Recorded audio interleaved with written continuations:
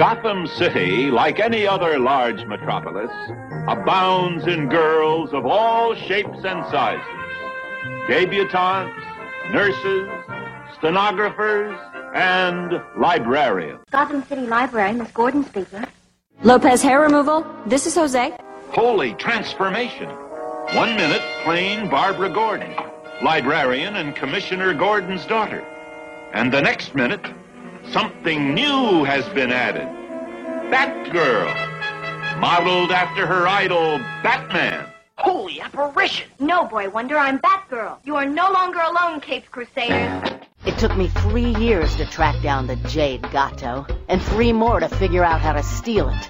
Funny, it only took me 10 minutes to figure out how to snatch it back. No matter how you do it, crime doesn't pay, girls.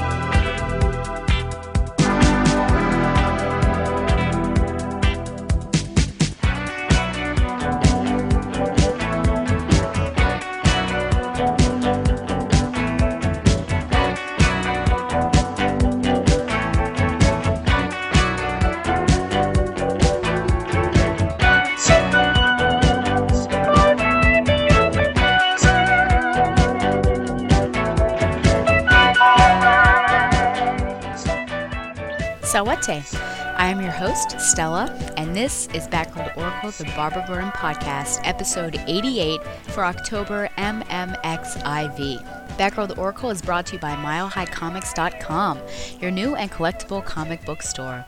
Mile High Comics has an inventory of over 5 million comics from the gold, silver, bronze, and modern age, and over 100,000 trade paperbacks. If you're not into the vintage stock, Mile High Comics also has a subscription service called the New Issue Comics Express, offering a discounted price for comics ready to hit the shelves. Examples of the prices you may encounter are December's Batgirl number 37 and Gotham Academy number 3, both for $2.69. So if you're looking for vintage back issues or a great modern subscription service, be sure to check out MileHighComics.com. Also, Batgirl to Oracle is brought to you by TweakedAudio.com, high-performance, noise-reducing earbuds. Purchasers who use the code TBUSAVES get 33% off their whole order and free worldwide shipping. TweakedAudio.com. Plug in, turn up the volume, and give us a try. Batgirl to Oracle is a proud member of the Batman Universe family of podcasts. Hashtag TBU family. Well, as always, I feel like there are some really tight months that I have more episodes than one, and it's usually in the summer. Sometimes it happens in the wintry months, and it definitely always happens in October as well. And I'm hoping this month we'll have a good lineup of episodes from Batgirl to Oracle. And of course, if you've been a long-time listener, you know there's always a regular one and a special one. And I don't want to spoil anything in case it doesn't happen, but I'm trying to get another special thing going for October. So here's hoping that we will have an awesome month of Batgirl to Oracle. Well, I do have a few comments and questions from the previous episode. Mail time. Mail time. Mail time. Mail time. The mail's here. Here's the mail, it never fails. It makes me want to wag my tail. When it comes, I want to wail. I did talk to John recently, and remember he and his wife were expecting, are going to name their child Harper, and I thought, oh wow, is this from Harper Row? And I asked him, and he said certainly that was one of the reasons and one of the inspirations for it. So it was a good guess on my part, I just have to say. But the first email we have is from Ian Miller. He says, Dear Stella, great beginning to the Suicide Squad. I really enjoyed the way you narrate your reactions to the comics as you summarize. It's very engaging. I was a bit sad to hear you're not a Misfit fan. I've always rather liked her, even though she can be a bit obnoxious. I thought her inclusion in Batgirl 34 was a bit off, though. But then again, the whole issue was clearly a massive alternate universe homage to Simone's run on Birds of Prey. From the completely out-of-characterized Batgirl, her relationships to Huntress and Black Canary, especially considering what happened in Birds of Prey 34. Even the Babs pulls tons of people together to foil the bad guy's plan in a completely unforeshadowed Deus Ex Machina felt bizarrely like the Spy Smasher arc from Birds of Prey. And I too wish they'd left eco-terrorist Rumi behind. Just don't like that situation at all. The villain's complete face turn after seeing the photo felt extraordinarily forced as well. I'm glad you pointed it out, and I didn't feel like I'd missed something. I haven't been reading the book at all regularly, but to go from murderous vigilante trying to tell Batgirl she's a good person in about 2 panels, well, that just doesn't ring true at all. As for the ending of Birds of Prey, I wish I could say that I felt sad, but the whole book has been such a pale imitation of the Dixon days with no real hint of the Simone days and their fast female friendships and character growth. Though I do think that the ending of the team in such a sad way is completely like the original ending of the Birds of Prey run by Tony Bedard. I still find it hard to forgive him for that, even if it was editorially mandated. Why does this book have to keep ending with such a whimper? Twice with the nasty breakup of the team because of editorial reasons. Once with a complete universe reboot on a cliffhanger / really awful flashback episode. The concept deserves better, even if this most recent iteration of the book doesn't. Well, here's hoping that the new Batgirl team can bring new life to Babs. Hey, you raise a lot of good points, Ian. Yeah, I'm not really too much of a fan of Misfit. You know, I do have to admit I don't know terribly much about her, but each appearance that I've seen, she kind of rubs me the wrong way, and I felt like she's kind of a knockoff of Stephanie Brown. And, you know, it could just be my ignorance, like I said, of not reading as much about her, and perhaps when I get more into her history just by this show, maybe I'll start to have a fondness of her. But right now, I'm just not really a fan of that.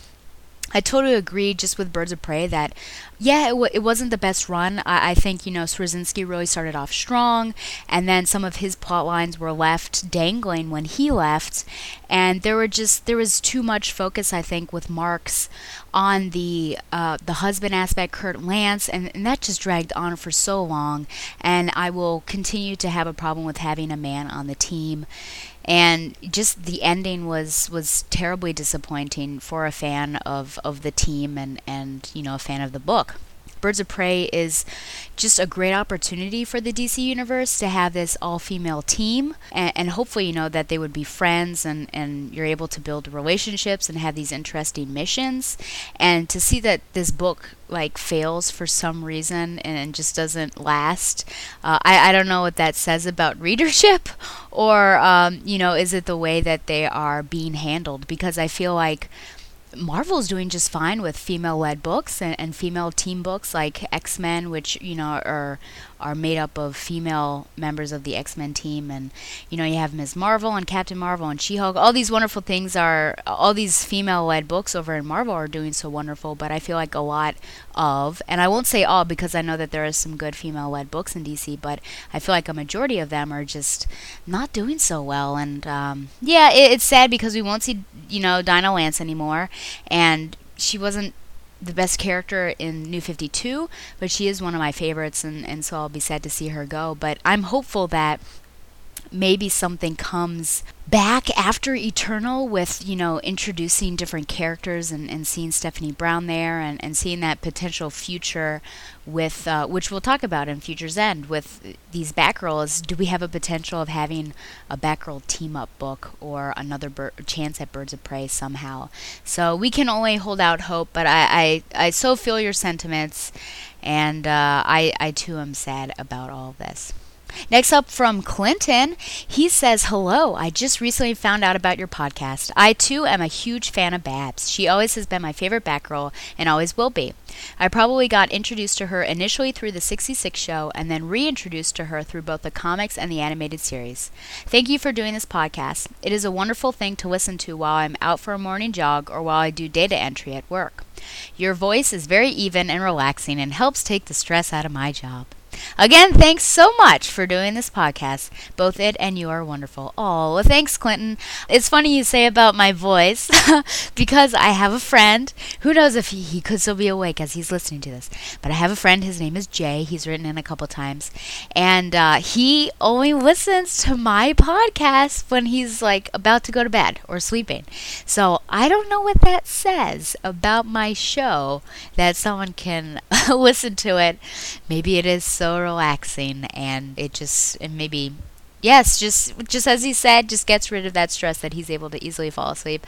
But I'm glad to hear. Thank you so much for writing in, and I hope that you continue to enjoy the show and learn and catch up on those back podcast episodes, even though there's the heavy breathing problem. I'll always remember it. But I also remember the good old days of 20 minutes. I joked about that recently with Josh and Donovan about could we do a 20-minute podcast. But they asked, how did you even do that? And I said, I don't know. Because I was still reviewing, I think, 4 books. But I didn't have all the other extra segments that I had. But anyways, thanks, Clinton. I definitely appreciate your comments. And yes, thank you for saying that my voice is relaxing. I do appreciate that. And finally, we have from Adam. Oh, yeah, and by the way, Adam, if you remember, was the one who emailed in and recommended Nightwing the Lost Year.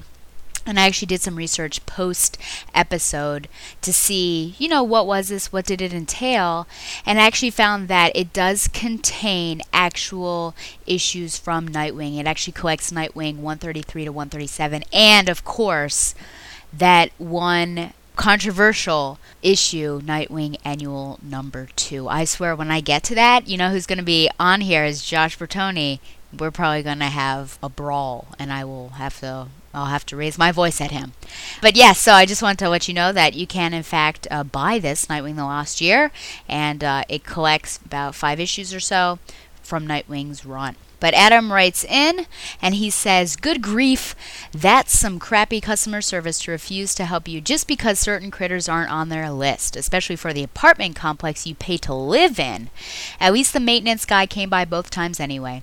Glad you're okay. Sounds like quite the ordeal. Hope they get those holes sealed up for you. Yes, as we speak, it's been about 3 weeks, like 21 days since an incident, and luckily no creatures. I mean, of course, I do see spiders around, but, you just kind of deal with them. The character of Oracle is as old as I am. We were both born in January of 1989. I didn't know that was when she first appeared. I guess I shouldn't have, since I was a newborn baby at the time and didn't learn of Oracle's existence until sometime after Batman the Animated Series ended anyways. I can't imagine that the Suicide Squad was controlled by chips in 1989. The evidence in the story supports that, since if they were, they would have died the moment their treachery was known. I guess chips and skin, or whatever, weren't really a big thing for another decade or so after that. And I can't stand Amanda Waller. She's just so rude and hateful to the heroes of the DC Universe. And I just don't see how she hasn't had the whole operation blow up in her face yet.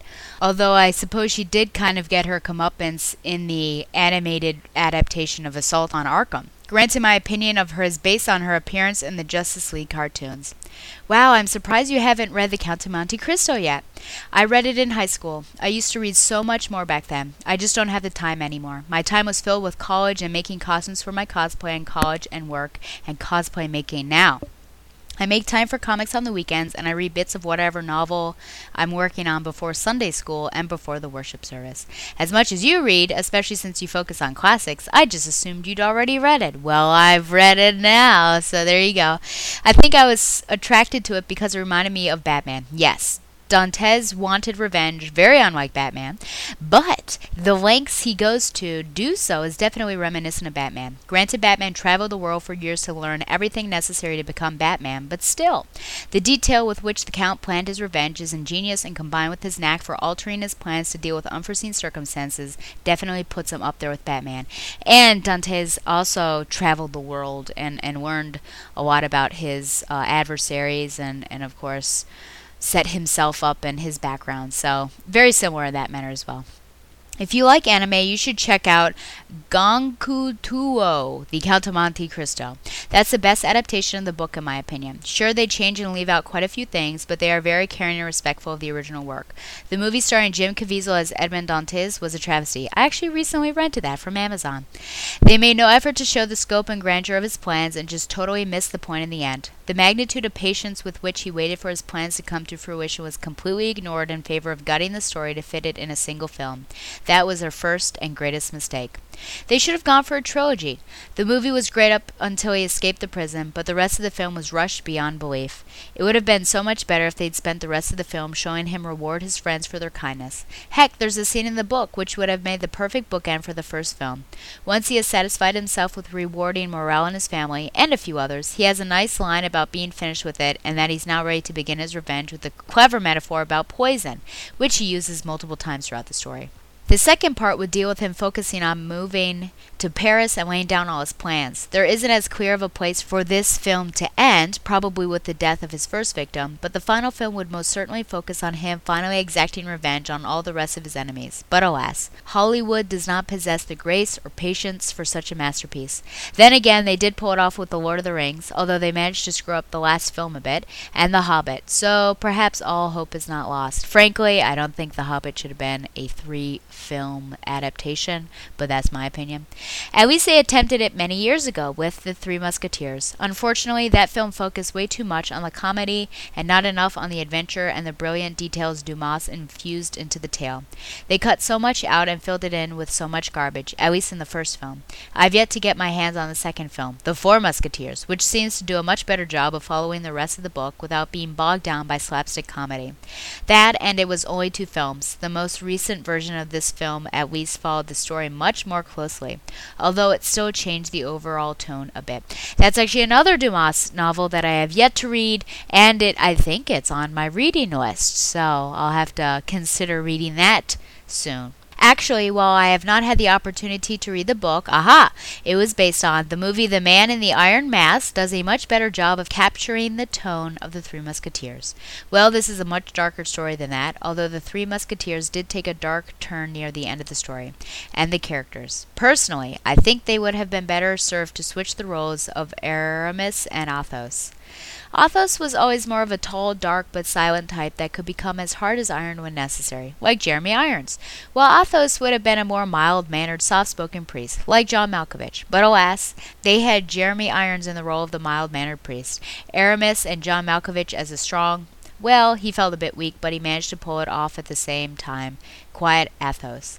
They both did very well in the roles, of course, as they are very brilliant actors. I suppose they mistook Athos' quiet nature with John Malkovich's soft-spoken nature. If they want to go that route, Viggo Mortensen would have been a better choice, as he can be loud and strong when necessary. But he was probably too young and unknown in 1998, because I remember seeing that film. But Gerard Depardieu was absolutely perfect as Porthos. We also get some good acting from a young Leo Caprio. Yes, a heartthrob. One of the final scenes of the film sums up what the characters stand for and shows why. Despite the comedy present in The Three Musketeers, slapstick is not an appropriate tone for any film starring the characters.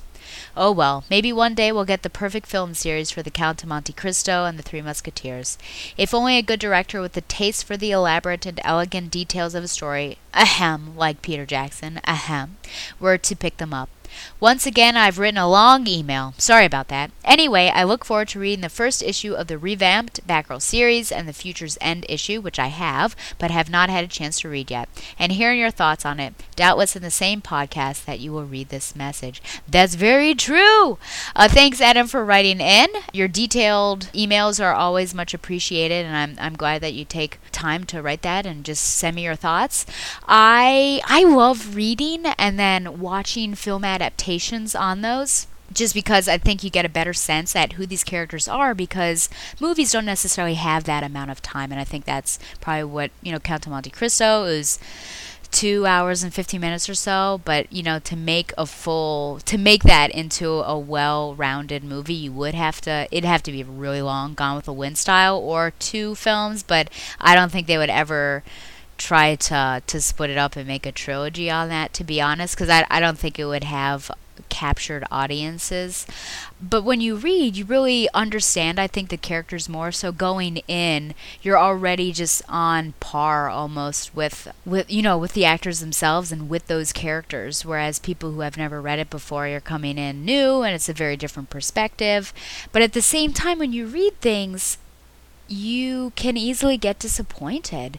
And you have to think about Game of Thrones season 4, really different from that last part of the 3rd novel.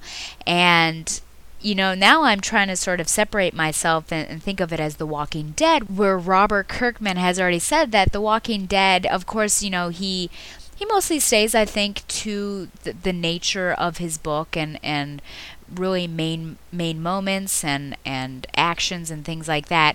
But the TV show gives him an opportunity to do something different and to go down a divergent path. And now I'm trying to think of Game of Thrones in that way, where we have the books, but now I think they're keeping to it in spirit, but they're doing things a little bit differently. And perhaps if I think about it that way, I won't become so upset when weird things are happening. Yes, so I do try to do that, and I try to convince one of my friends to do the same, but she's not having it, even though she also watches Walking Dead. But I think you can be a lover of books and a lover of movies, but sometimes I just feel like you won't ever be fully satisfied at how a movie adaptation has been done. Maybe there will be one that's fully it meets our expectations. That'd be good. But so enough of my ramblings. Thank you, Adam, for writing in. I very much appreciate it. Keep on reading those classics. Well, that's all I have for the comments and questions for this month. Remember, you can write into batgirltheoracle@gmail.com if you have comments or questions. And maybe, just so I don't misstep, you should mark OK to read, just like Marvel Comics does, OK to read.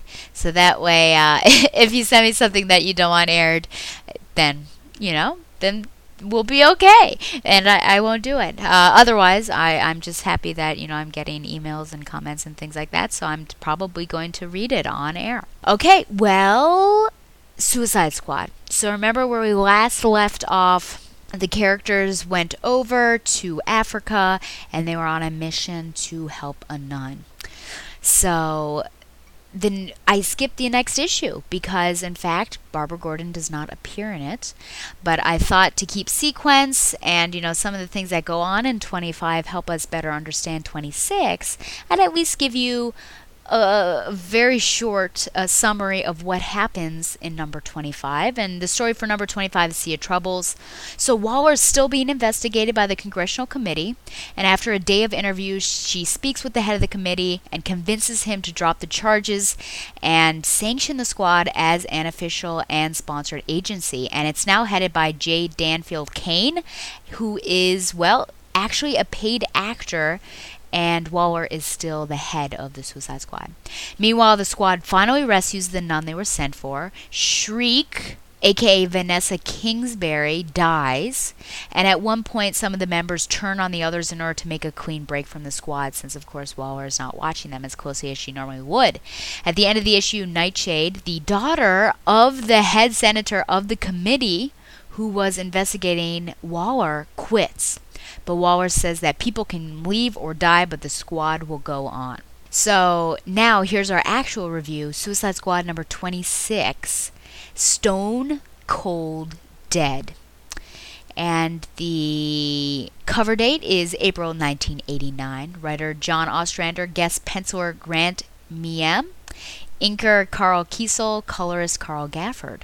At Jotunheim Mountain in Curak, a facility that was once used by the Nazis and thought impregnable, it now serves as the base of the terrorist organization known as the Jihad. What a clever name. Rustam receives a call from President Marlowe. Rustam is a member of the Jihad, and they discuss the plan to destroy the Suicide Squad with, as it seems, created superhumans. They're kind of test tube people. Elsewhere, Vicky Vale interviews Kale, the fake head of the Suicide Squad, and he's very good at his acting. But Waller is still the real head of the squad. And speaking of Waller, she goes to her apartment to see another Waller? That's strange. Flo reminds us that Waller told her to plant a virus to trap Oracle, and Flo is stating her displeasure about this as Oracle appears and tells them, well, don't do that to me again. Oracle herself has left a virus along with a vaccine, and, well, they have 3 hours, and next time there's not going to be any vaccine, so don't cross me again. We then see Oracle at her base, but we only see her hands, and we see a Batgirl doll, saying that her help will be needed. Not the doll, Babs is saying this. Well, Oracle is saying this. Saying that her help will be needed, and then she'll get what she wants in return. Elsewhere, we see Ben and Mari, aka Bronze Tiger and Vixen, saying goodbye as Mari goes off on her business. I wonder if she's a model like she was in Justice League Animated. Mari gets hit in the face with a pie, and later so does Ben. And frankly, I don't understand where these pies are coming from. I felt like I was reading a Deadpool comic. Two characters are trying to requisition the mind of Ifrit, aka Mindboggler, but again, I can't tell what's going on, and I actually did research trying to find out, but I couldn't find out. So, readers, if you've read the 80s, the original of the first volume of Suicide Squad, and you know what they're doing, you can answer these questions for me, please email me. I would appreciate it. At Capitol Hill, Deadshot's freedom is being debated, and he ends up being released into Simon LeGrieve's care. Remember, he worked for Waller but quit LeGrieve. He was one that got fed up because, well, she doesn't really care for her squad members. And finally, Eve, aka Nightshade, the girl or the lady who quit last issue, reads a letter from Rick Flag, who speaks of a mission his father was on at Jotunheim Mountain and mentions an atomic bomb that may still be there. He tries to explain what happened with the late Senator Tolliver, which is basically I picked up right after that when I was reviewing with the first appearance of Oracle, and Flag wants to make up for this. So he goes to Jotunheim, encounters Rustam, who is mentioned in the beginning, of course, fights him, and detonates the atomic bomb, destroying the base and dying in the process. He thanks her for her friendship and only wishes he could have done more, as she cries as she's reading this. And next up, the Janus Directive, but if we are proper Latin students, we would say the Janus Directive. Remember that Janus is in fact the god of doorways, and that's where we get January, and so you kind of put up a likeness of him as pass through a doorway, or, January, if you think about it, welcoming the old and saying goodbye to the new. But anyways, enough about that. That would be for another episode. Yes, so there is a lot of stuff going on in this issue, things I don't understand, like Mindboggler and, well, the pies, things that are weird, like the Amanda Waller double, which was actually hinted at rather heavily in the previous issue. There were cameramen and reporters asking her that she just seems completely different. A senator who backed her thought that she was either a totally different Amanda Waller, she's been lying all these years, and she looks at the camera and says, maybe I am a different Amanda Waller. So that was heavy-handed, and here we know, I have no idea what's going on with it, though. Again, the pie incident, and then we have Deadshot and Rick Flag being sought out in order to help them. Deadshot is not pictured, or he does not appear in this issue, and then Rick Flag, of course, is off on his own thing, so it's more of a, speaking of him, here he is, trying to make up for what happened. Now, I personally would say that Rick Flag's story is the main part of the issue. while there are many other stories here, this is the central and most important part, and almost you're very sympathetic, I think, for him. And I don't know all the stuff that went down with Tolliver and what he was involved in, but you read this and you see Nightshade's reaction, and it's pretty emotional. How ironic that he goes to the very base of the person that's trying to destroy the squad. So we see him at the beginning, we see him at the end. You know what that we call that, listeners? We call it ring composition. If you're a fan of TBU, I've said that many times, so maybe you can take a shot. Who knows? I liked the letter to Nightshade, that Flag was willing to die to make up for what happened to Crea Tolliver. And, it was a sad letter, I think, but it was also an honorable letter and an honorable way to die. But let's talk about Oracle here, because that's the show, right? Backroad Oracle. This would be the moment that in shock we say, OMG, it's Barbara Gordon. While her face is not revealed, a Batgirl doll is, and this is a big thing. And one can make a reasonable assumption that it is, in fact, Babs. Oracle in this issue shows her strength and abilities.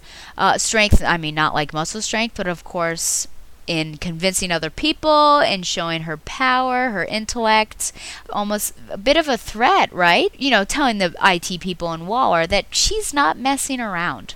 Her speech after she closes the connection, I think, is also revealing. She seems a little desperate, saying that they will use her and they will need her, but then she can get what she wants. So you kind of wonder what that means. It seems like she really wants to get in bed with the squad, but I think that, the question is why and what does she want? So hopefully that is revealed, but it's a very slow burn. It is a slow burn, folks, getting to know Oracle here. This issue was all over the place, and if it had focused, I think, more on Flag, I think it would have been better.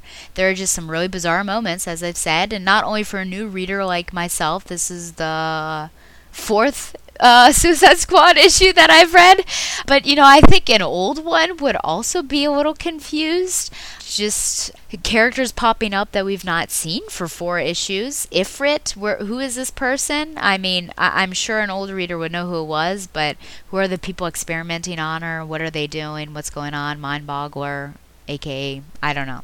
So I'm going to give this a 6 out of 10. And really the only thing that's keeping it a little high is the Rick Flag story. The next issue is, hey, I'm going to be a new reader again. It's a Manhunter issue. So I first want to talk about who Manhunter is, because there are several people. And this particular person is Mark Shaw. So as a young man, Mark was a public defender, unhappy about how easily criminals manipulated the system and got off without punishment. Shaw's uncle Desmond Shaw introduced him to an ancient sect of crime fighters called the Manhunters. So Shaw contacted the Grand Master, the sect's leader, through a magical lion medallion, and shortly he assumed the Manhunter name and a costume from the previous Manhunter.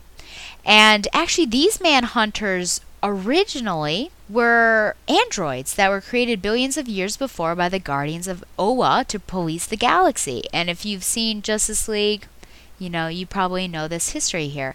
So they served the Guardians, but then they just became obsessed with the act of hunting criminals, and their code, No Man Escapes, the Manhunters, became more important to them, I think, than seeing justice done. And eventually they rebelled, but they were defeated by their creators, and then those that survived went into hiding. So that's kind of the history of the Manhunters and who Mark Shaw is. Because, well, we're not starting with issue 1, friends. We're starting with Manhunter number 13, Takedown. And the cover date is May 1989. Writer Kim Yale, wife to John Ostrander, penciler John Koch, inker Pablo Marcos, colorist Juliana Ferreter, and hey, special note here, Barbara Kiesel is the editor. Mark spars with his sensei when suddenly he is distracted by a camera. Reporter Howard Baxter Foote appears and begins an introduction to a Manhunter special, but Mark swipes the microphone. Mark showers and meets Howard outside, where he reiterates what he told him that morning, namely that his job is dangerous and he doesn't want Howard tagging along. Mark goes to the police department to gather information on outstanding warrants. He whittles the choices down to 3, Catman, Mirage, and the duo Cannon and Saber.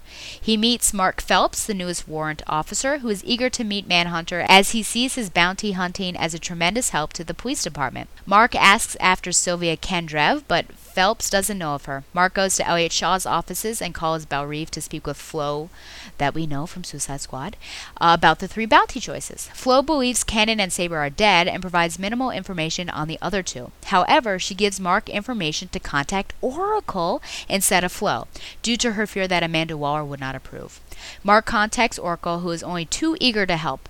Mark then returns to his apartment and speaks with Sister Sassy, who gives him information on Mirage. Mark opens, Sister Sassy, oh man, what a great name. Mark opens a package from Southern Cross Salvage Corporation, in which is a crystal kangaroo and a note that his new gadgets will be ready in 2 weeks.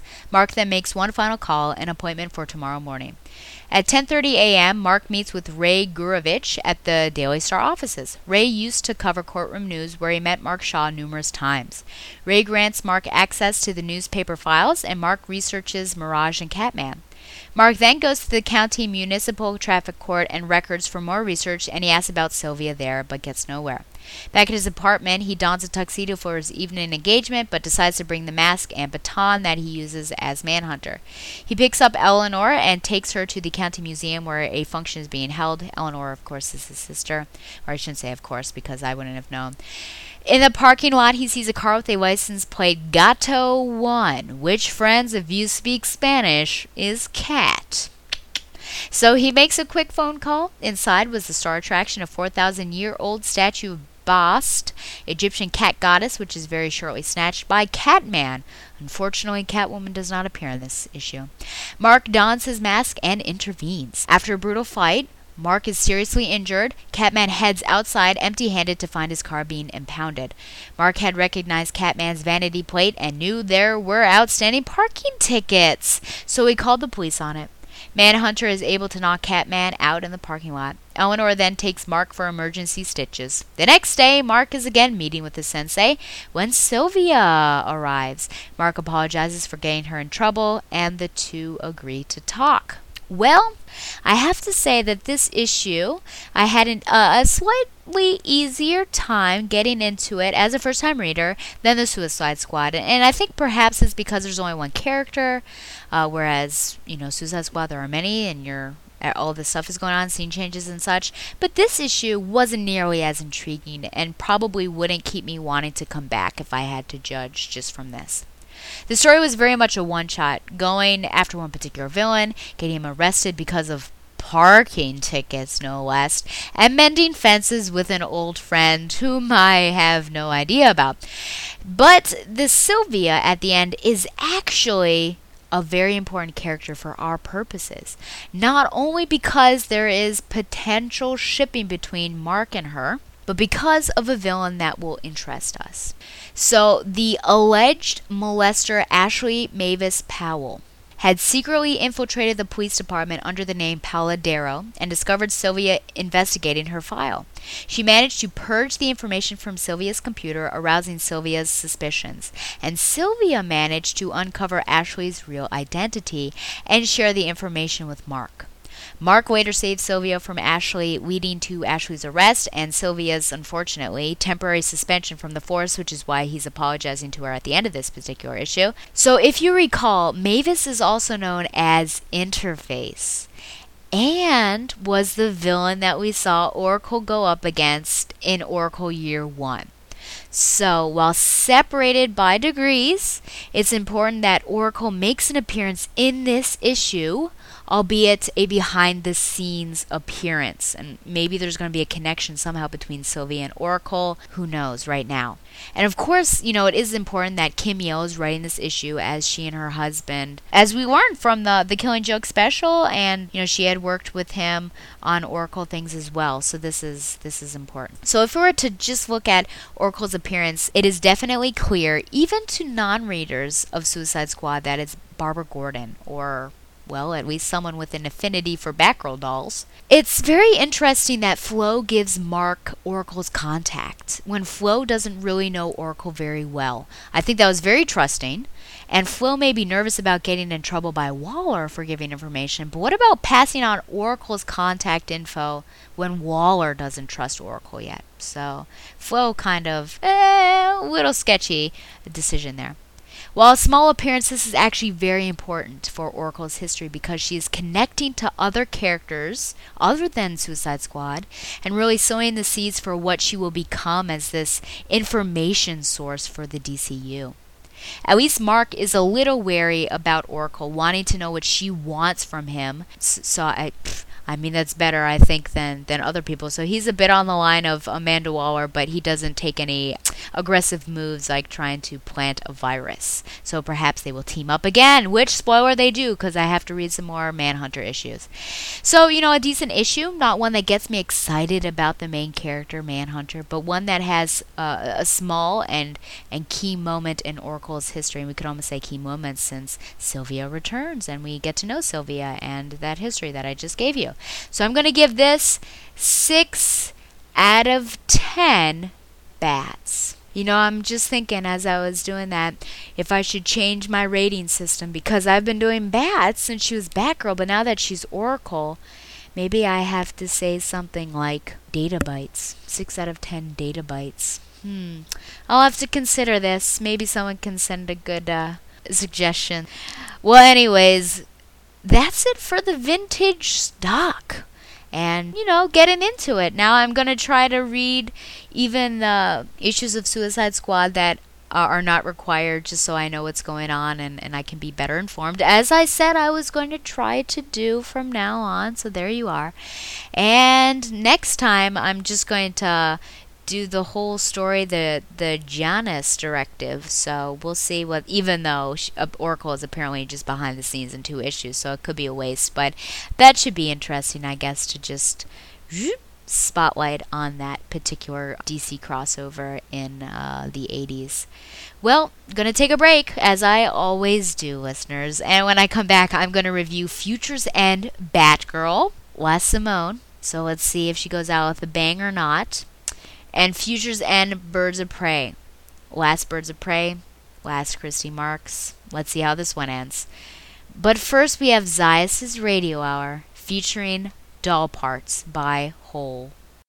I am doll eyes, doll mouth, doll legs.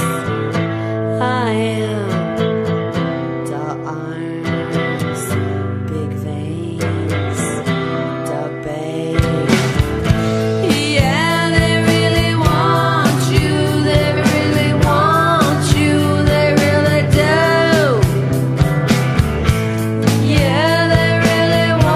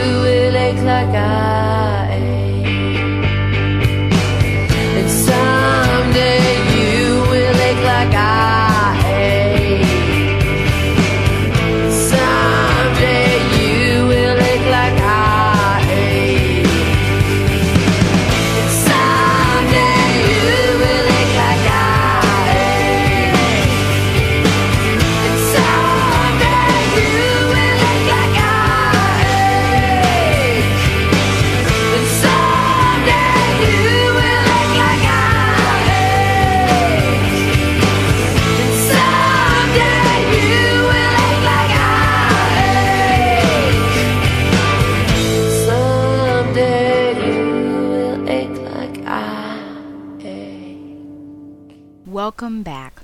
You know, I first heard that song Doll Parts on Defiance, and for some reason, I don't know, I like it. It is it's strange. It's a strange song, but I like it, and I thought that it kind of flowed with the Future's End issues that we have here.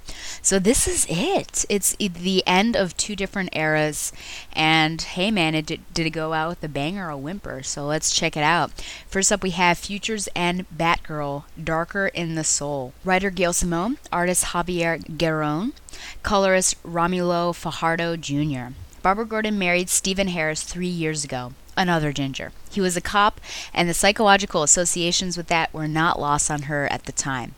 At her wedding, her friend and former roommate, Alicia, and her pregnant girlfriend were in attendance, prompting Stephen to hint that he might like to have children with Barbara. The wedding was interrupted, though, by her psychotic brother James, who ends up pointing a gun at Barbara and insisting that her new husband walk off the roof of the GCPD headquarters to his death in order to save her. Barbara rushed her brother, but she was too late to prevent Stephen from killing himself for her.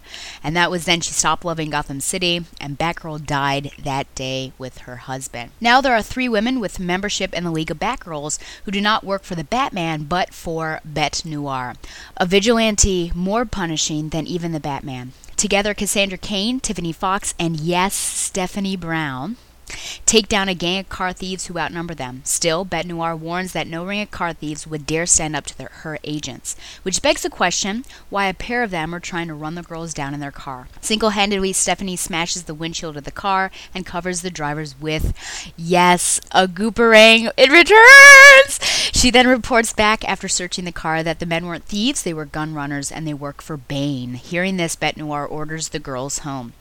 Barbara had done nothing for the 6 months following her botched wedding besides hunt data. She became an inside person in Gotham crime. Somehow the crooks never expected her to turn on them. They barely noticed her until her hand was around their throat.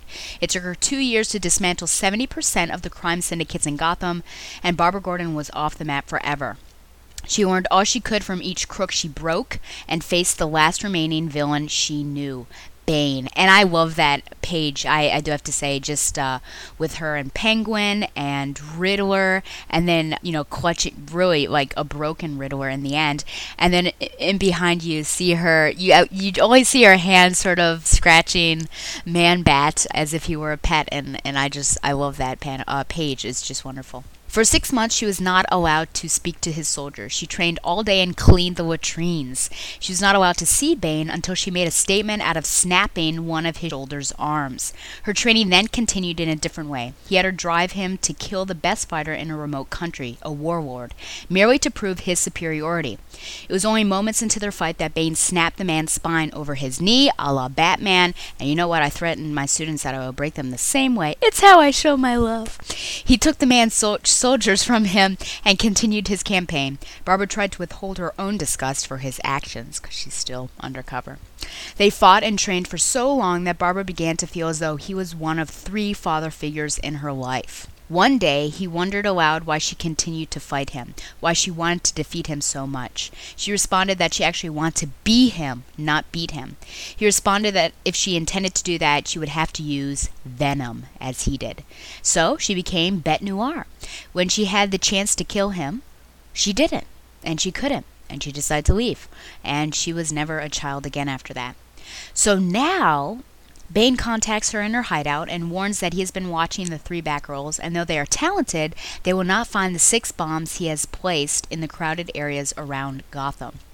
If she intends to stop him, she will have to come to him herself and complete her training. When the Batgirls return to the cave, they find that Barbara is gone, and she has left only a message conveying her intent to face Bane alone, and that she doesn't expect to see them again. Her farewells show her care and admiration for each of her wards. When Bane sees her, he admits that he has always known that she was Barbara Gordon. He believes she came to him those 3 years ago because she wanted to lose. She wanted him to break her spine and put her in the wheelchair again, to make her life what it was before the wedding. Defiantly, Barbara punches him in the jaw, knowing he never understood her. He persists, reminding that she only came now because she wanted to see it come to an end. His words shake her as she begins to doubt her own motivations. Still, she steels herself and comments that she knows him as he knows her. It was never enough for him to break someone physically. He had to crush their souls. He will not succeed in that with her today. She has lost everything, but she still remains. And as it happened, she wants to live.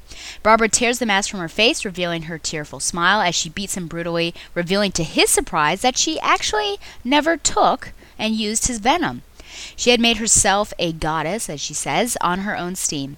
Powerfully, she knocks him unconscious, and as he falls, he woozily admits that her training is complete, but weakly releases the pressure-sensitive detonator. Fortunately, Tiffany catches the device and saves the city. When the others catch up to her, Barbara admits that she'd like to be called by her real name again, though it's been years, and this is very much a flashback to when Barbara first encounters Dinah Lance in person. She says, "Call me Barbara." She hugs her wards to her and admits to herself that while she had left, in a wonderful way, through these young women, Batgirl never really left Gotham at all. The end. Well, I'm going to surprise you and say that I thought that this was a pretty good issue. And perhaps the best, I want to say, if not one of the best, issues of Simone's tenure here on Batgirl. So there are some problems that I have with it, however, but it doesn't taint the overall issue. The first is just the beginning, and I think that this is probably the weakest part of the entire issue. So first of all, let's talk about her husband. This guy, he's a ginger, he's a cop, he's nice. Do you think he seems like the type of guy Babs would marry? Just I don't know. Do you think this was an easy husband to gather? An easy relationship to create? This cop, is she marrying him because of who she is and of who her father is, or something that she really wants? Do you see any Dick Grayson at all in him? I mean, we don't really get to know this guy much at all. Can you tell if he jokes around? And I guess I always see, Dick Grayson as being that one. So can I compare Steven here to Dick? Does he seem like this kind of guy that Babs would marry? And it's hard to say because you only see him in a few pages. But I just feel like it would have been, I think, interesting to see what it would have been like to have her marry someone that we had known rather than pulling someone just out of nowhere, creating a new character. Unfortunately, Jason Bard right now is evil, so we couldn't have used him, though that would have been a nice little connection, I think, back to the Pre-New 52. Could have had Ted Kord or someone interesting like that, but so we have this Stephen Harris guy, so that's just one critique, but again, we don't know much about him, so how much really can I say about it? Alicia and her life partner, it's good to see that Alicia has settled down with somebody and she's not dating from her couch as she was in that one issue.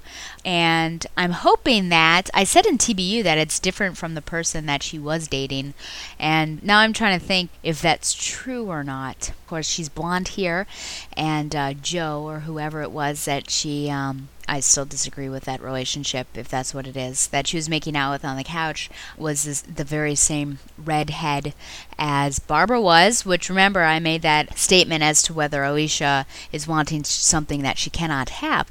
But anyways, it's good to see, like, it seems like just in those few panels that she seems to be a more stable personality. Maybe she's not doing as much anarchy as she had been in the past. There's that ambiguous statement about the commissioner that, I just wish father were, well, is your father dead or is he still in jail because of Eternal? So a lot of ambiguity there, kind of a tragic sense and feeling being set over the wedding, which is unfortunate. And then here's my big problem here. James appears. And does the whole interaction even make sense? A cop can't defend himself. They're on the roof of the GCPD. I mean, does Steven really have to jump? I just felt like this was forced tragedy to get Babs to be the way she is in the rest of this issue. I think that there was probably a better way, perhaps with her father, someone readers know and care about. Her father getting killed, something finally happening to him 5 years later. Why not do that rather than this, let's get James back, which, it makes sense that James is here. James could have killed his father. We could have done that. But, I mean, a cop isn't going to defend himself and go after this guy. I don't know, rush him, get shot maybe in the arm, I think, something, I don't know. So this is my biggest problem, is just shock factor. We've got to have James. He's going to create this tragedy, but I don't like it. We go Batgirls. What are your guys' thoughts? Just to see Cass and to see Steph? Tiffany is cool, but right now she doesn't really do much. I mean, I think she's too young. I'm actually kind of shocked that she's even working right now in the field.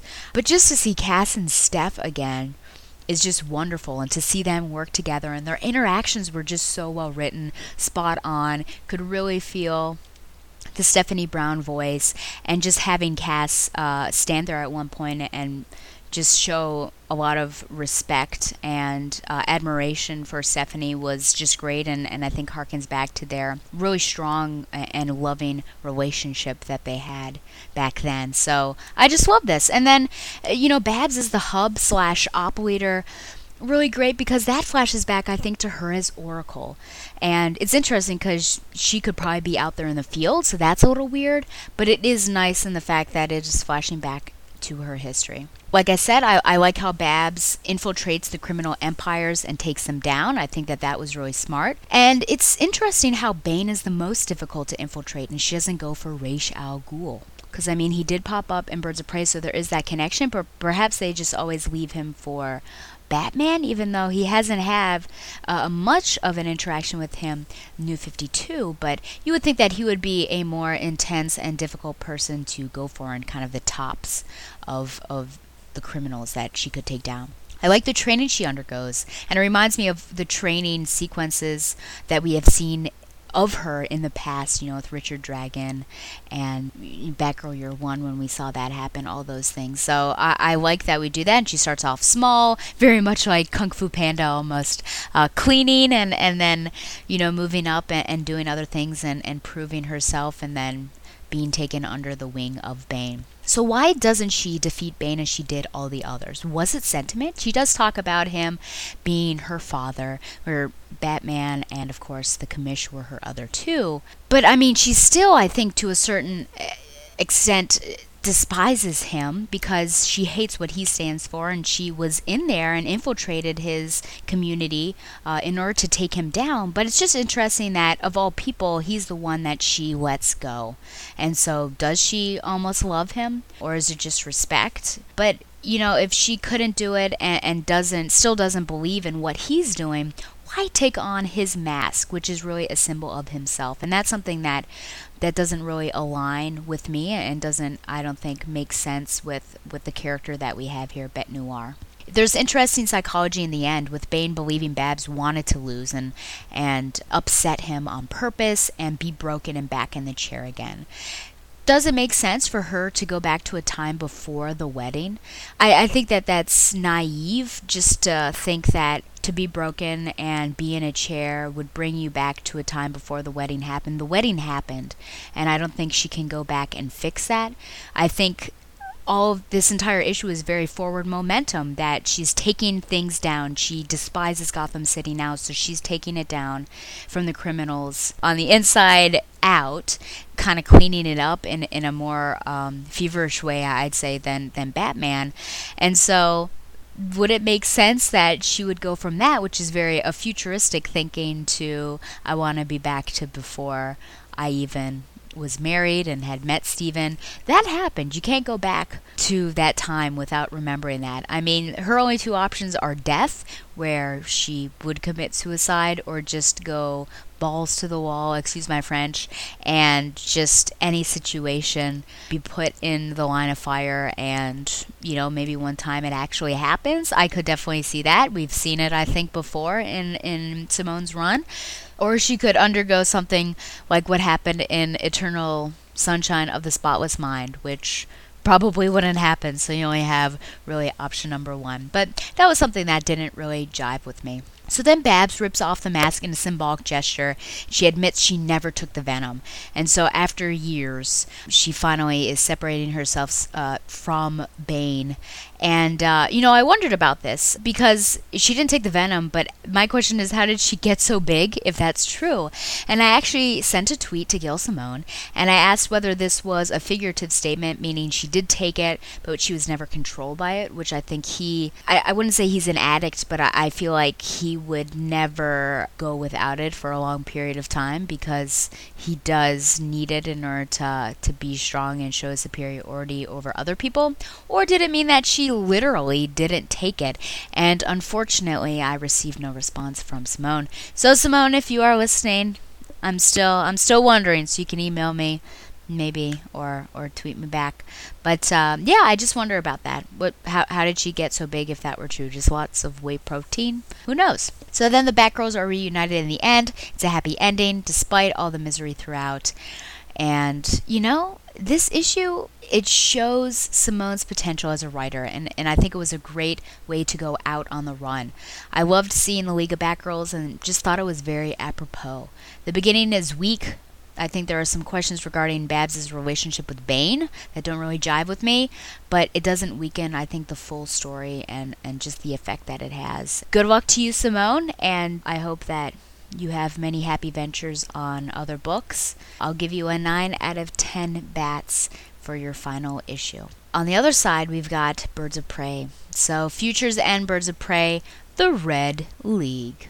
Writer Christy Marks, penciler Robson Rocha, inkers Eau Claire Albert and Julio Ferreira, break down Scott McDaniel, and colorist Christopher Sotomayor. 2 years ago, Black Canary and her Red League disrupted a human trafficking ring just in time to save one slave girl from an imminent death on account of her resistance. Dinah freed the girls and had them ushered away, focusing in particular on one girl. When the slavers rushed out to take back their assets, Dinah gave the girl earplugs and warned her to stay back. She unleashed a canary cry that dropped the thugs to the floor in agony. The Red League then broke their hands to keep them from using weapons anytime soon. Afterwards, Dinah explained that the League would see that all of the girls got medical attention, and then they would have the option to return to their families or find a new start with the League's help. However, Dinah admitted that she'd heard the guards talking about this one particular girl and offered her the chance to join the Red League, to be educated and trained, and to bring justice to others like her. Gratefully, the girl agreed, and Dinah christened her Z, X-I. 2 years later, Z has excelled in her training. Dinah observed her with pride until she was interrupted with news that the man behind the largest human trafficking ring in Gotham is Paul Howell III. After years of searching, their efforts have paid off at last, and it is time for the Red League to cut the head off the snake. Howell lives on the outskirts of the city in a vast mansion, protected by armed guards and the best security systems. Tonight, though, he will be prey. Dinah has her people hijack the surveillance equipment and jam cell phone frequencies in the area.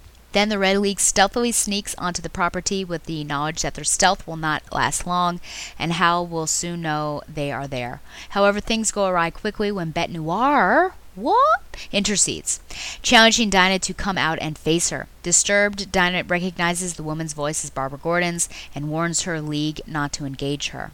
When she herself is attacked, she marvels at how strong Barbara has become and demands to know just what happened to her. Angrily, Barbara demands to know the same thing, pointing out that Dinah has taken up the mantle of the Demon's Head and overtook the League of Assassins. Dinah responds that she took over the League of Assassins in order to destroy it. Ra's al Ghul had not cared about the men who served him. Every member of the Red League is a woman Dinah rescued herself from those who enslaved and abused them, and they serve only justice now. Tired from fighting each other, both women collapse, and Dinah wheezes that she searched for her friend for years. The woman she sees now is not Barbara Gordon, and she is not who Barbara thinks she is. Barbara points out that she has evidence showing that Paul Howell III is an upstanding citizen, and challenges Dinah to provide proof of his corruption. Dinah holds up the data stick with the evidence therein, and insists that she intends to use it properly. Coldly, Barbara states that she will not interfere in that case, and as she walks away, Dinah offers to let her join the Red League too. Barbara responds that she has plans for a league of her own. When Dinah and the Red League make their way into the mansion, they find that Hal has killed himself rather than face judgment in this world. Fortunately, Dinah already sent the evidence to every news outlet in the city. His name, at least, will be tarnished. Dinah considers that if Barbara is back in Gotham, she and her Red League won't be needed there anymore and should expand to other cities where their help is needed. So I should note, at least, that this issue would probably take place in sequence previous to Batgirl, so I do apologize for not reviewing it before that, since Batgirl goes off, in essence, to basically create the League of Batgirls. I think I probably answer my own question about why does Babs go after Bane and not Ra's al Ghul, and I guess he's kind of taken care of, or he's being taken care of if Dinah was the one to take him down. I was just thinking about the fact, why is it called the Red League? You kind of wonder about that, because Black Canary, Red League. I'm sure Christine Marks did not intend for this at all, but it reminds me of a book called The Red Tent, and I've never read it. But it's my understanding that it takes place during sort of Old Testament biblical times, and it's this idea that when women in, I don't think necessarily a harem, but just like a group of people that are probably living in the same area, when women are having that special time of their month, they all go into this like one tent, which is called the Red Tent, and they, I guess, just suffer together during this week, during that time of the month. And so I almost wonder, because Red Tent, if Red League has anything to do with that, or it's just, I'm gonna pick up and have red be the color that they are portrayed by, perhaps to show their dangerous nature. Who knows? So I think something interesting to ask yourself when you're reading all of these Futures End stories, yes, is whether the stories are reasonable and whether such a future could actually happen with these particular characters. And, is that true of Dinah in this issue? With how we left Dinah in issue number 34, it's hard to see the character going in this particular direction. But I, for one, am glad that she found purpose in her life, and purpose without Condor. So, it is 5 years in the future. Perhaps she had enough of her self just bewailing the fact that life is hard and her husband left her, or didn't love her as much as she thought he did, and now she's formed this. I could definitely see that, as well as her already having an interaction with Ra's al Ghul in the past, and perhaps holding that grudge and going after him. I'm glad that Marks discusses a very real issue in today's world, that being sex trafficking and slavery. I like that Dinah has repurposed the League of Assassins, but to fight for the good of mankind with less lethal means. And I would be interested to know how the takeover actually came about and where Ra's is. Is he dead? I mean, did she kill him? And then, well, of course, he's got his Lazarus pits, so I'm sure he's back and doing something, but who knows? It's fitting, I think, that Dinah also takes people that she helps and trains them, as this is basically what happened to her in 0 Year, so very much a get it, ring composition. Batgirl and Dinah interaction. I do want to take some time to talk about this. Wow, really, it's heavy, it's harsh. Fans of these characters in Birds of Prey New 52 are probably upset just to see these two very angry at each other. More anger, I think, on the side of Barbara Gordon than Dinah. But I think it's certainly believable given what transpired in the previous issue. And yes, it is tragic. Batgirl here, or Bête Noire rather, has a poor characterization in this issue because, again, like in Eternal, she doesn't do her legwork and doesn't know that Paul is a bad guy. And we see that in Eternal and some, I think, Batgirl issues as well. And I wonder, is she blinded by her angry, hurt feelings for Dinah? Has she bottled up and held these hateful and angry, upset feelings for 5 years, and now this is when it comes to a head? All of the stuff that happened in issue 34. So I think it makes sense. It's a bummer if she did hold on to it for 5 years. That can't be healthy. This is something that probably should have happened at the end of 34, them knocking each other around and then finally just realizing this is stupid. We both made mistakes. Let's just get on and keep going with the Birds of Prey. I'm glad that Dinah's able to talk sense into Babs, something which happened earlier in the Birds of Prey run, if you remember, when Babs first joined the team, or was about to. And then Babs goes off and actually decides to put some purpose to her life. What a letdown that Paul kills himself. how frustrating, since he actually escapes justice, even though Dinah says she will smear his name. And if I can, for a moment, I will say that it reminds me of De Bello Gallico, Book 1 by Julius Caesar. And there's this young man, this elite young man named Orgetorix, and he decides to make this conspiracy among other noble men to move out of their smaller territories and move into greater territories that befits their station and just the group of Helvetians. That's their tribe that they are living in. So a lot of people are into it, but then there are sort of elders and almost, you can imagine, senators, if they had that sort of thing, that are displeased because, of course, Orgetorix comes up with this plan, but he also wants to be the leader of the entire Helvetian nation. And he's brought to trial, but he gets out of the trial because he brings about 1,000 people with him in order to get out of that trial. But then he ends up killing himself, and everyone's super upset because he escaped justice. So very much reminds me of that. So if you're looking for some Latin to read, you be sure to read that, or of course you can find it in English as well. Overall, I think this issue has a better ending to Birds of Prey than number 34. Dinah has purpose, and she has cleaned herself up and seems the character that we have known in the past, who provides good advice and is an actual leader. And, that's great. I'm sad that it's ended, though. So, farewell, Birds of Prey. I'm going to give this 7 out of 10 birds. And if you guys are wondering, I'm only reviewing these two Futures End titles, but if you remember last September they had Villains Month, so it seems like possibly each September there's going to be something really big with 50 issues coming out of different things. Villains Month was bad overall. There were a couple good ones, but for the most part they weren't good. I would say that overall these Futures End one-shots were really great. There were a couple weird ones. Harley Quinn was a little weird that I did, but there are some really amazing ones, and ones that you wouldn't think would be that good. Catwoman was really good. I really liked the Batman, and yeah, there are just some really great ones. So definitely I would check out some of them, listen to the Batman universe to see what we have to say about the different issues and see if they would be to your liking. But I definitely recommend reading more Futures End. Now over to Chris for the Batman 66 review.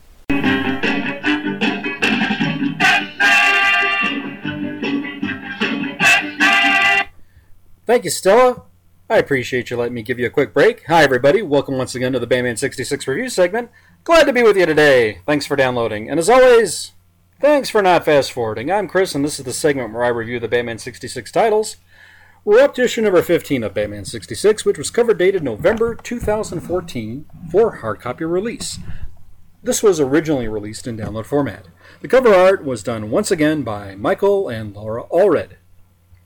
Our story this issue is entitled Caught in the Widow's Web, and is written by Jeff Parker and with art by Wilfred Torres. Our story opens at the Brockman Mansion, where a deal is being closed between Mr. Brockman and Dr. Hollis to finance a new super fuel derived from plants. The Penguin and the Black Widow enter and steal the formula, and then they burn it in a lit fireplace. As the Black Widow kisses Dr. Hollis, she states that she has well-paying clientele who like things the way they are, and that he must forget he ever created the formula as spiders crawl into his ear. The next day at stately Wayne Manor, home of millionaire Bruce Wayne and his youthful ward, Dick Grayson, Bruce and Dick are outside fencing when Alfred tells the pair that there is a call on the hotline from Commissioner Gordon, who advises them what had just happened. At Gotham Hospital, Batman finds the source of the toxin, a spider's egg sac in Dr. Hollis's inner ear canal. As the duo leave the hospital, Chief O'Hara arrives and tells them that the villains have made off with $163,000 from a bank heist. Batman and Robin find the villain's lair and access the window via a familiar bat climb up the side of the building. No sooner do the two enter, our heroes fall through a trapdoor and land in a giant spider's web with a hot liquid chemical about to be poured on them. We turn the page and find that the chemical, hoped to make the webbing more malleable, is moving too slowly to pour. Frustrated, the Black Widow departs, leaving our heroes alone with the Penguin. Thinking fast, Batman tells the Penguin that the Black Widow will dispose of him after she has no more use for him. The Penguin asks for Batman's help if he frees the pair, and Batman agrees. As they all try to escape, the Black Widow is on what appears to be a giant Black Widow, and attacks them all with a flamethrower. Holy marshmallows! However, our heroes manage to spring from the web after it's treated with a chemical from the Penguin's umbrella, and overpower the Black Widow's henchmen and seize the villainess. A tear drops from her eye as she calls it weakness, alluding to Batman's nature to be helpful. The end. Tallulah Bankhead played the Black Widow only once on the TV series, in a two-parter towards the end of the second season. It would be the last acting performance she would ever give. I think her real-life story would be more interesting than any of the roles she had combined. Now, to those unfamiliar with Tallulah Bankhead, she was a success in every medium in her time: stage, film, radio, and television. She was an outspoken and very uninhibited woman who seized the life in her day. In researching a bit more for her in this podcast, I found some sources that stated she smoked 100 cigarettes a day, and once at a swimming pool party, she went all natural. She is quoted as saying, "It's the good girls who keep the diaries, the bad girls never have the time." To say she was a legend would be a gross understatement.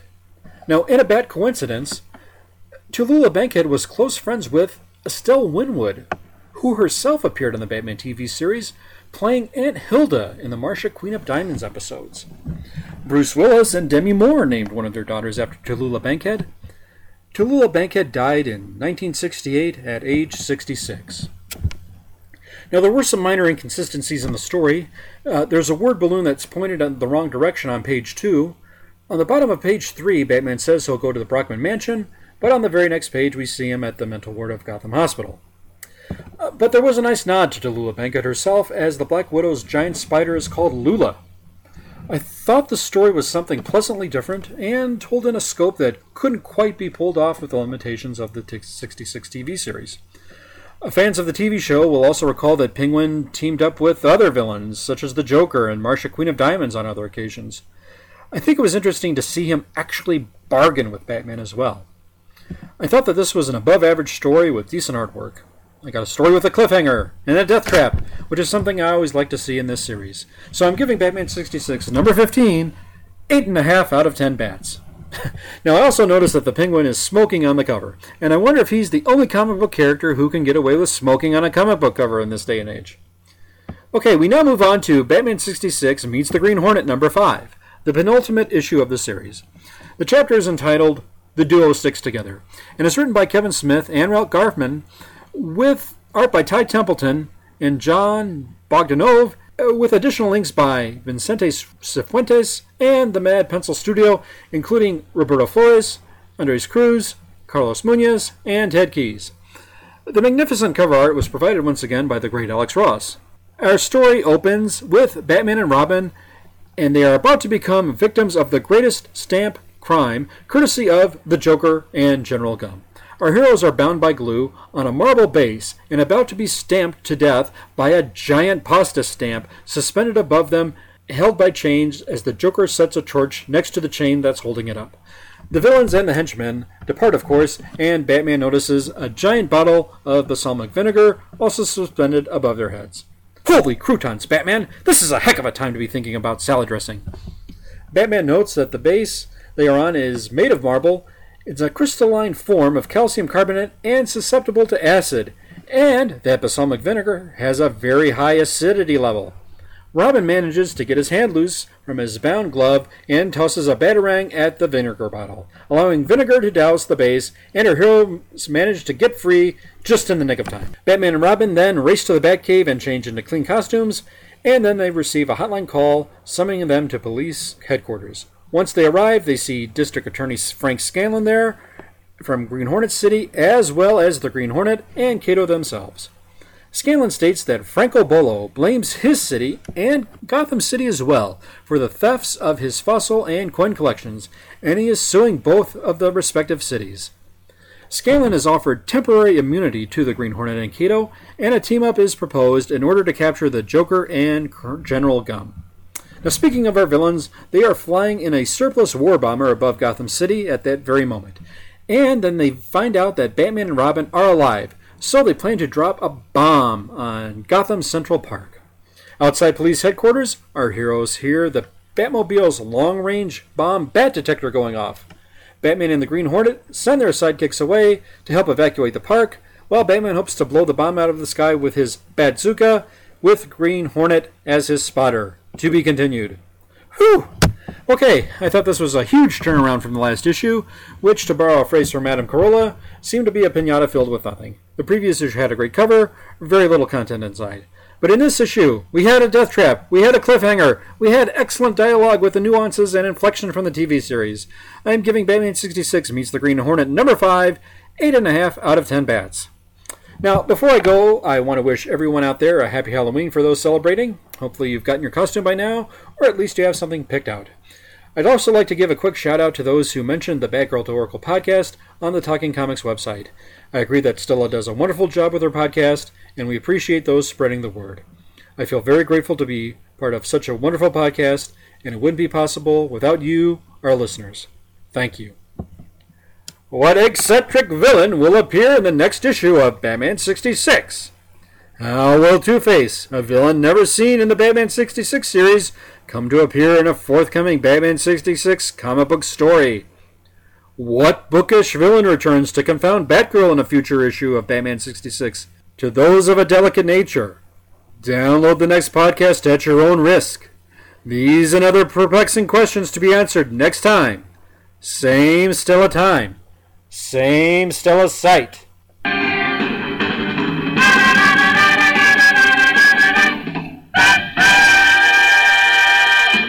And now, making its triumphant return, Babs in the Tube. If you remember, friends, from way long ago, this segment is where I examine an individual appearance of Barbara Gordon in the media, whether it be TV or film, and I'm about to start the 1977 New Adventures of Batman television series. And here we have it, The New Adventures of Batman. It's episode 2, The Moon Man, air date February 17th, 1977. Starring Adam West as Batman / Bruce Wayne, Burt Ward as Robin / Dick Grayson, Lou Scheimer as Batmite and the Batcomputer, that's right, Batmite, Lenny Wainrib as Commissioner Gordon, Moonman, and Scott Rogers. And Scott Rogers actually looks a lot like Donovan Morgan Grant. So the synopsis is, a strange Moonman steals original moon samples to gain energy and take revenge on Earthlings for conquering the Earth satellite. Bruce and Dick have a visit from an old friend who happens to be an astronaut giving conferences. However, the astronaut's strange behavior tickles the mind of Barbara Gordon, and as Batgirl, she wants to know a bit more about this. And as I promised, you will have the full audio clip. So about 20 minutes, you've got this episode. You'll have to use your imagination for some of the sound effects. I do hope you enjoy, so take a listen.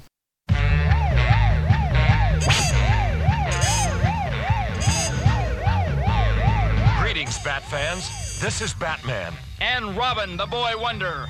And me too, Batmite. Welcoming you to the new adventures of Batman. Watch us wage our never-ending battle of good versus evil.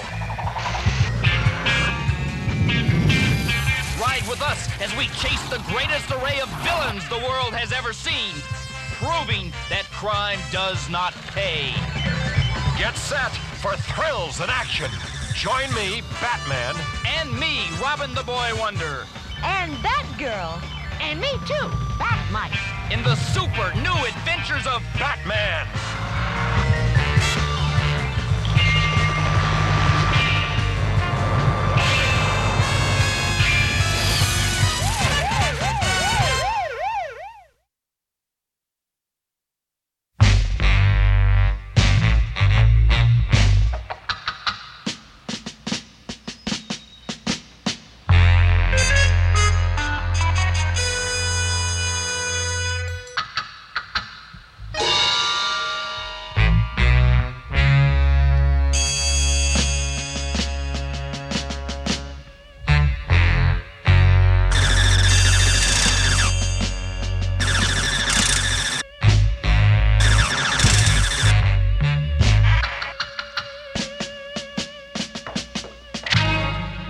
Hold it.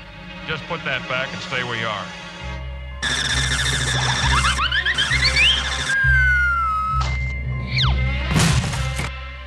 Security, this is Ryan. Red alert! Red alert!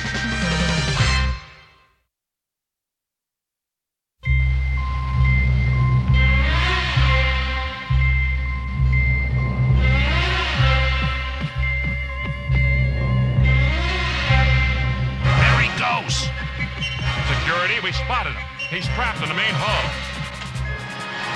Give it up, buddy.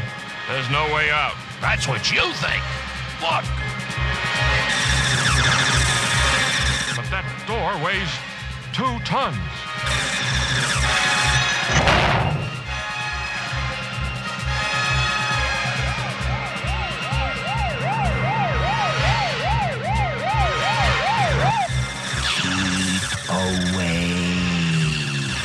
For Pete's sakes, warn me next time you stop that fast. I didn't stop.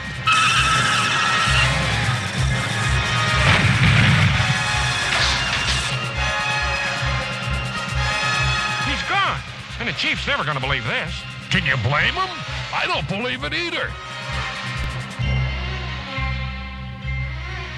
5, 4, 3, 2, 1. Ignition! It works, Bruce. It works! Lift off. Runaway rocket that's out of control!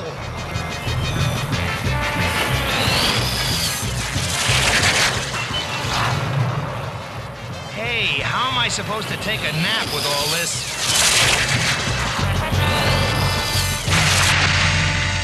I'm sorry, Scott. I guess I forgot to read all of the directions. Everything's cool, little buddy. I needed something to wake me up. I must be the sleepiest house guest you two guys ever had. You're probably still recovering from your last mission. Yeah, being the first astronaut to solo to the moon and back has got to take a lot out of you. Well, it was easy compared to all these public appearances I'm making now. Ah, well, I guess being a famous and handsome astronaut has its drawbacks. Now there's the Scott Rogers I remember from college. A swell guy with a swelled head. Hey, listen, I have to run to another speaking engagement downtown, but I'll see you guys later tonight, okay? Sure thing. Gosh, Bruce, they sure keep Scott busy. He's not the only one. Look. The bat signal. To the bat cave, Dick.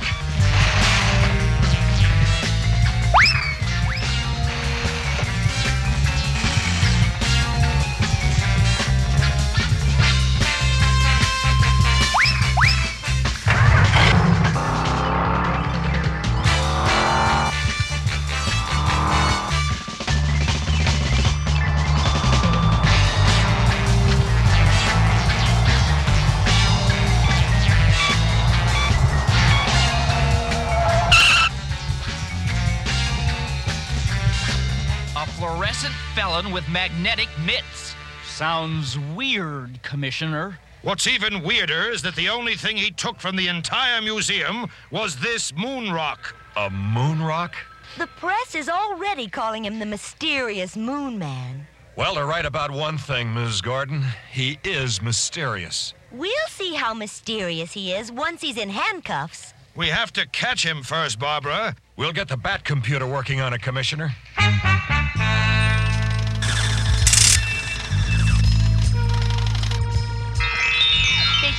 Busy. Huh, guys?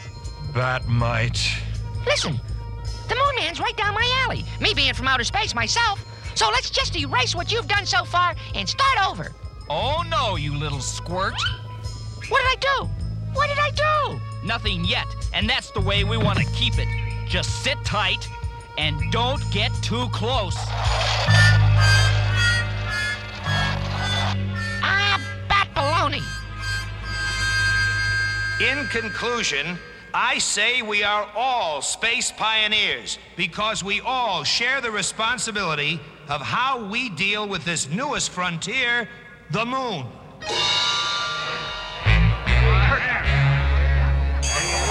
Scott, are you all right? Yeah. Thanks, Barbara. I just got a little clumsy for a minute. You had me worried. Ah, no sweat. Just let me go freshen up and I'll be A-OK. That's astronaut talk. Roger.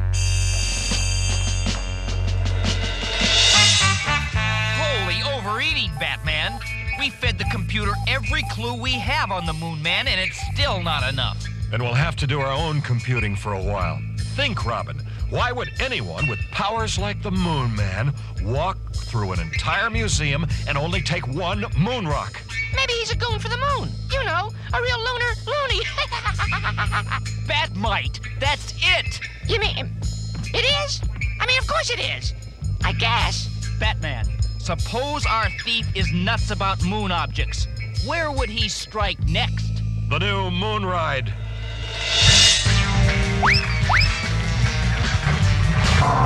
Hey, wait for me! What's your big hey, for God's sakes, slow down!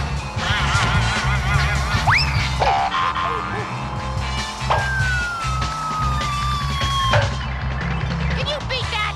They almost forgot me, the most important member of the dynamic trio. Ladies and gentlemen, boys and girls, the Gotham City Fun Park is proud to present its newest attraction, the astounding, the colossal Moon Ride.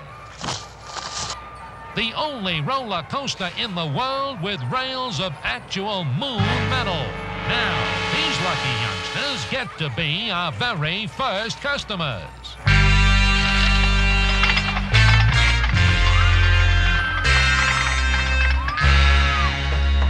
Ready to go, Scott? Scott? He's gone! Holy snail's pace, Batman. We're still 3 miles from the fun park. Let's hope we get there before the Moon Man does, Robin.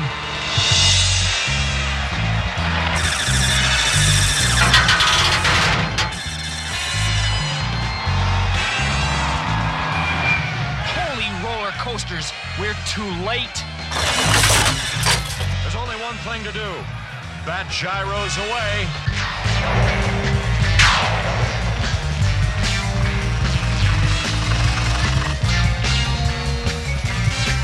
Keep away.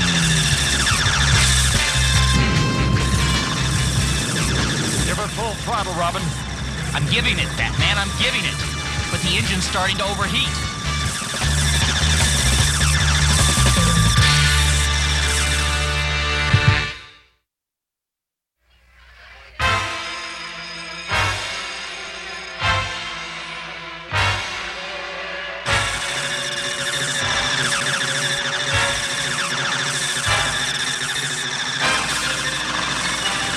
His magnetism's affecting my controls.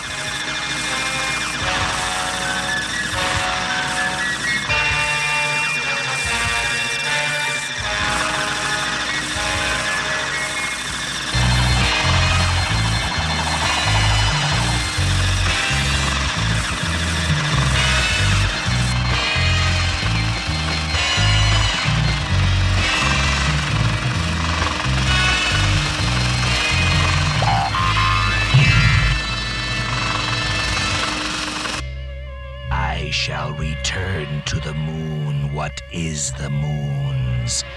She will not be robbed of her resources as Earth has been.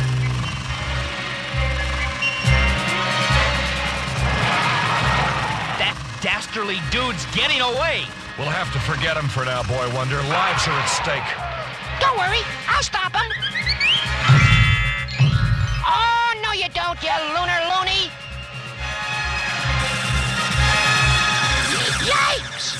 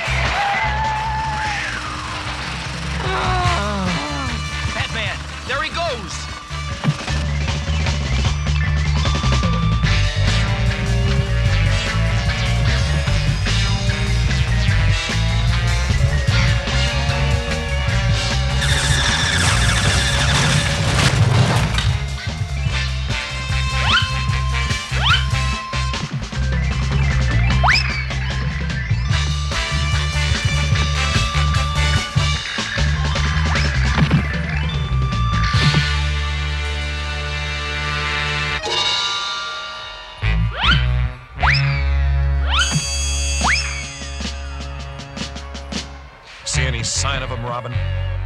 There!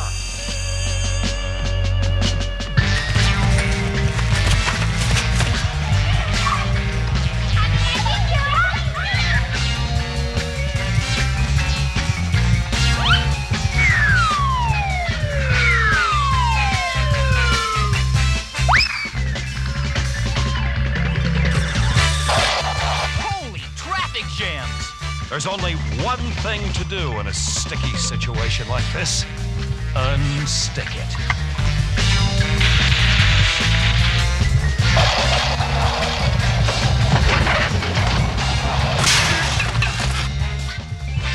Dynamic duo! Over here! I was afraid of that. The Moon Man escaped.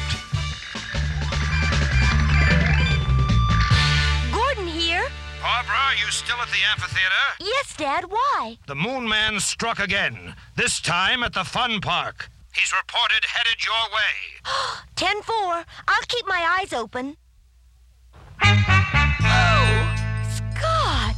Where have you been? I, went for a walk, to get some fresh air. What did you walk on, your hands? Huh? Scott, are you sure you're feeling all right? Believe me, Barbara, I'm fine. I'm a big boy and I can take care of myself, okay? Okay. Can I drive you home? I know the way.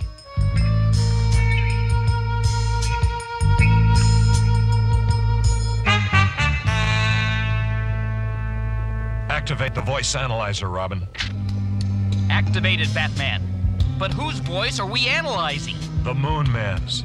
What? I managed to tape him with my mini-corder. Far out!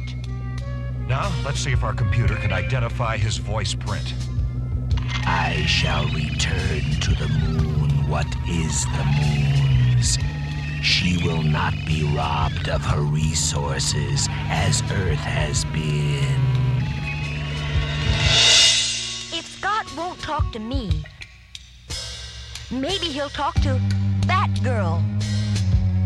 He shouldn't be too far ahead. Something's happening to me. I don't know what it is. But maybe talking about it into this tape machine will help me think it through. I've never needed help on anything before, and there's no reason I can't handle this by myself, too.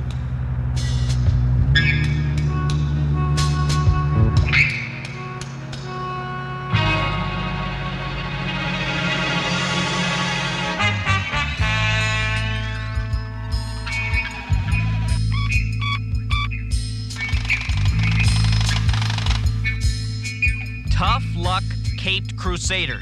The Moon Man's voice doesn't match any voice print in our crime file.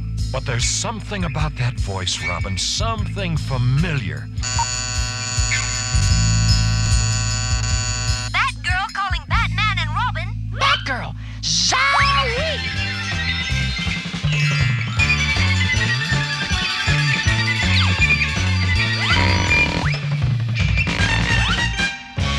Let me talk to her! Go ahead, Batgirl. I just located Scott Rogers' car on Canyon Road. But he's gone. I'm worried about him, Batman. Listen to this tape I found. Something's happening to me. I don't know what it is, but maybe talking about it into this tape machine will help me think it through. Holy double identity! The voice analyzer was still on, and it's matched the Moon Man's voice. With Scott's. Earthquake! Earthquake!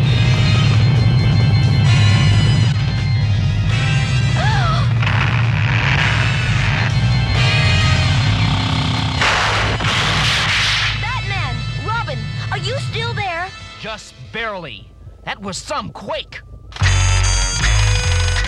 The Bat computer reports an unknown force pulling the moon from its orbit. Unless it's stopped, the resulting earthquakes and tidal waves will tear our world apart. Holy catastrophes, Batman! You don't think the Moon Man, Scott Rogers, is? That's exactly what I think, Robin. He's pulling his biggest caper of all, stealing the moon itself. We have to find Scott and stop him.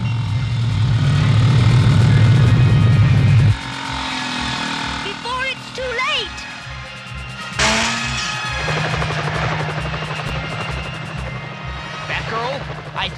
we've located him.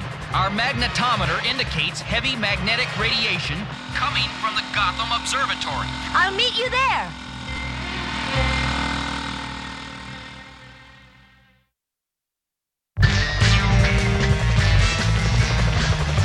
Batman, there he is. He's using that giant radio telescope to focus his magnetic energy and beam it at the moon. Scott, this is Batman. Listen to me. Hang on, Robin.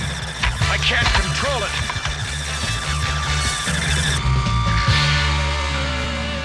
Scott, no!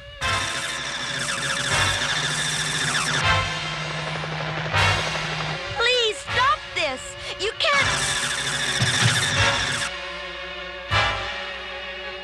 Batman, there's no way to get near him. Batman, I humbly suggest we think of something. And fast. There's a tidal wave forming beyond Gotham Harbor. And a water spout. Robin, remember Scott telling us about that comet that shot past his space capsule when he was circling the moon? Yeah? My guess is that comet exposed him to some kind of radiation that, combined with moonlight, changes him into the Moon Man. If that's true, cutting off his supply of moonlight ought to restore him to normal. But you can't just turn off the moon. Oh, yes, we can.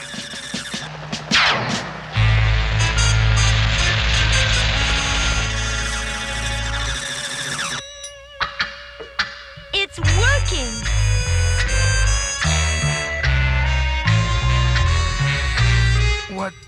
What happened? Where am I? Scott, you're the only person who can save Earth from total destruction.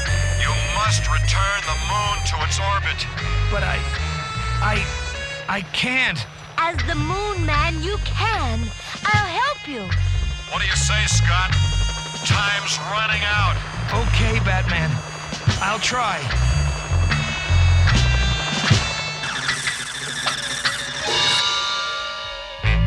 No, I cannot return the moon. What? It must be set free from Earth's influence. Scott, think. What good is it to save the moon if no one is left to look at it? You're about to destroy the world. But it is so hard, and I'm so tired. Don't give up. You can do it. The moon is moving back again. But the magnetometer shows that Scott's powers are fading. So tired. No energy. Just a little more, Scott. He did it, and just as his powers failed for good.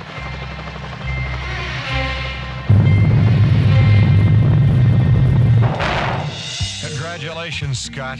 That took a lot of courage. I couldn't have done it without your help. How can I ever thank you all? That's what friends are for. I realize that now. As for the Moon Man's crimes, I'm sure Commissioner Gordon will agree with me that you have no worries. Is all the shaking and quaking over with? Huh? Relax, Batmite. Everything's cool. Well, that's good, because I was starting to get mad about it, and when I get mad... Earthquake! Earthquake! I think we've seen the last of Batmite for a while. And the last of the Moon Man forever. Amen.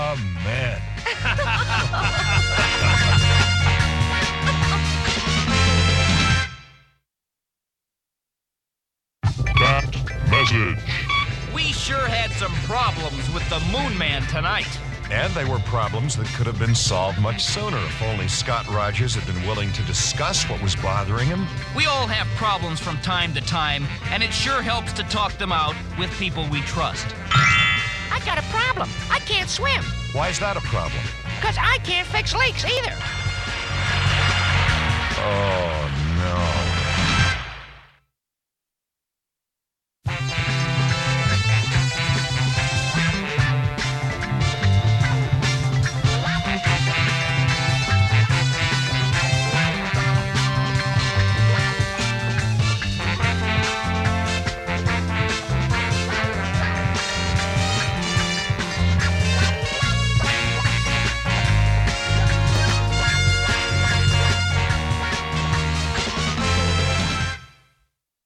And finally, my literature recommendations. Well, I did Count of Monte Cristo in about 10 days. I then decided to read Dr. Jekyll and Mr. Hyde because the 8th grade English curriculum, they actually just started reading that, by Robert Louis Stevenson. I read that in 2 days. Loved it. It was great. I also I should have read that a long time ago because I really like the Broadway musical, Dr. Jekyll, or just Jekyll and Hyde. So I really like it. It's 88 pages, super easy. I mean, it's a novella, so it's super easy to read in a couple days. Hopefully, I mean, I don't even know how to give a synopsis of that book without giving it away. But basically, Dr. Jekyll is this kindly guy. He's not perfect, but he is pursued and threatened by this Mr. Hyde character. And then there's an interesting connection between the two of them that is shocking at the very end, but I shall not spoil it. And then I just finished Frankenstein by Mary Shelley, and this is actually on the 12th grade curriculum. It's funny how my reading list is now intersecting with the place that I work and the books there. And right now I'm reading Brave New World, which I'm not really liking that much, and next I'll read Hamlet, so there you go. But Frankenstein is just great. Follows Dr. Frankenstein, and of course he creates this creature, and guilt-ridden and hateful of the creature, I guess, of this creation that he wrought, and he flees, and then the creature feels abandoned, and he is searching for love and in all the wrong places. I was looking for love in all the wrong places, looking for love in too many faces, searching their eyes, looking for traces of what I'm dreaming of, hoping to find a friend and a lover. I'll bless the day I discover another heart looking for love. He's searching for love, and he asks for a companion. Frankenstein says yes and then says no, and then after that, basically, the creature says that he is going to make Frankenstein's life a living hell, which he does. So very much, I like how these two, I'm glad I read them back to back, because both of them, Jekyll and Hyde and Frankenstein, deal with just the nature of good and evil and what's inside of us and things like that, and just mirror images. So yes, I definitely recommend both of those. Just very interesting. And I'm hoping to see at the theater that's around here, they are going to be showing the National Theater Live production of Frankenstein. It's starring Benedict Cumberbatch and Johnny Lee Miller. And what's really awesome is that the two of them play both parts. So one showing we could have Benedict Cumberbatch as the doctor and Johnny Lee Miller as the creature. And then the next showing we could have Johnny Lee Miller as the doctor and Benedict Cumberbatch as the creature. And I think doing that could really explore and have them thoroughly know these characters, and I think just explore the connection between the two of them and their similarities.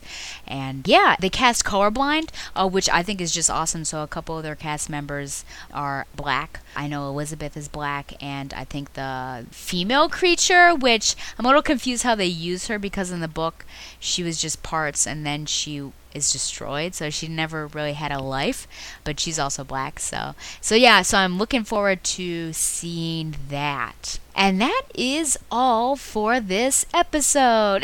That's actually great I read those, because this is, Halloween. This is the Halloween month, and I read those sort of gothic horrors. Remember, you can send any questions or comments to batgirloracle@gmail.com. Like the show on Facebook, or follow it on Twitter @BatgirlOracle, and like the Batman Universe on Facebook as well. Once again, thanks to Mile High Comics and Tweaked Audio for sponsoring Batgirl to Oracle, the Barbara Gordon podcast. I'm hoping for an awesome and spectacular October, and hopefully this is just the beginning of that. So fingers crossed for me that something that I really want to happen happens for this show. And it got hot. It was cool, but it got hot again. I hope it gets cooler again, and the leaves start changing, and oh my gosh, pumpkin, everything. Loving the PSL, and haven't gotten a Dairy Queen pumpkin blizzard yet, but I hope to at some point. And I tell you, one day I was calling around to all these different places. I called into Cold Stone Creamery, and I swear that I started talking to someone from the Caribbean And, you know, asking, do you have pumpkin ice cream? And she's saying, say what? And I said, well, do you have any pumpkin ice? Is this Cold Stone Creamery? And she said, yeah, we don't get pumpkin ice cream until the second week of October. And then, you know, I go to visit my parents for my mother's birthday, and I see a Cold Stone, and look at that. They've got pumpkin ice cream. So that's, ugh. So anyways, waiting for that, I checked Sweet Frog. They didn't have the pumpkin ice cream. Went to this ice cream place that makes its own ice cream. No pumpkin ice cream yet. So I'm just waiting for that. I am waiting for the pumpkin ice cream.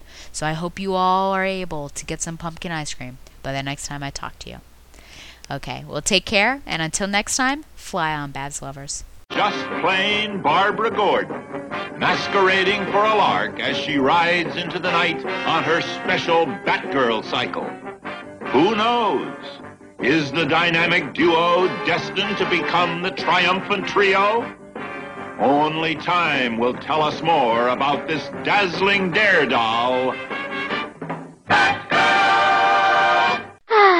I love a happy ending, don't you?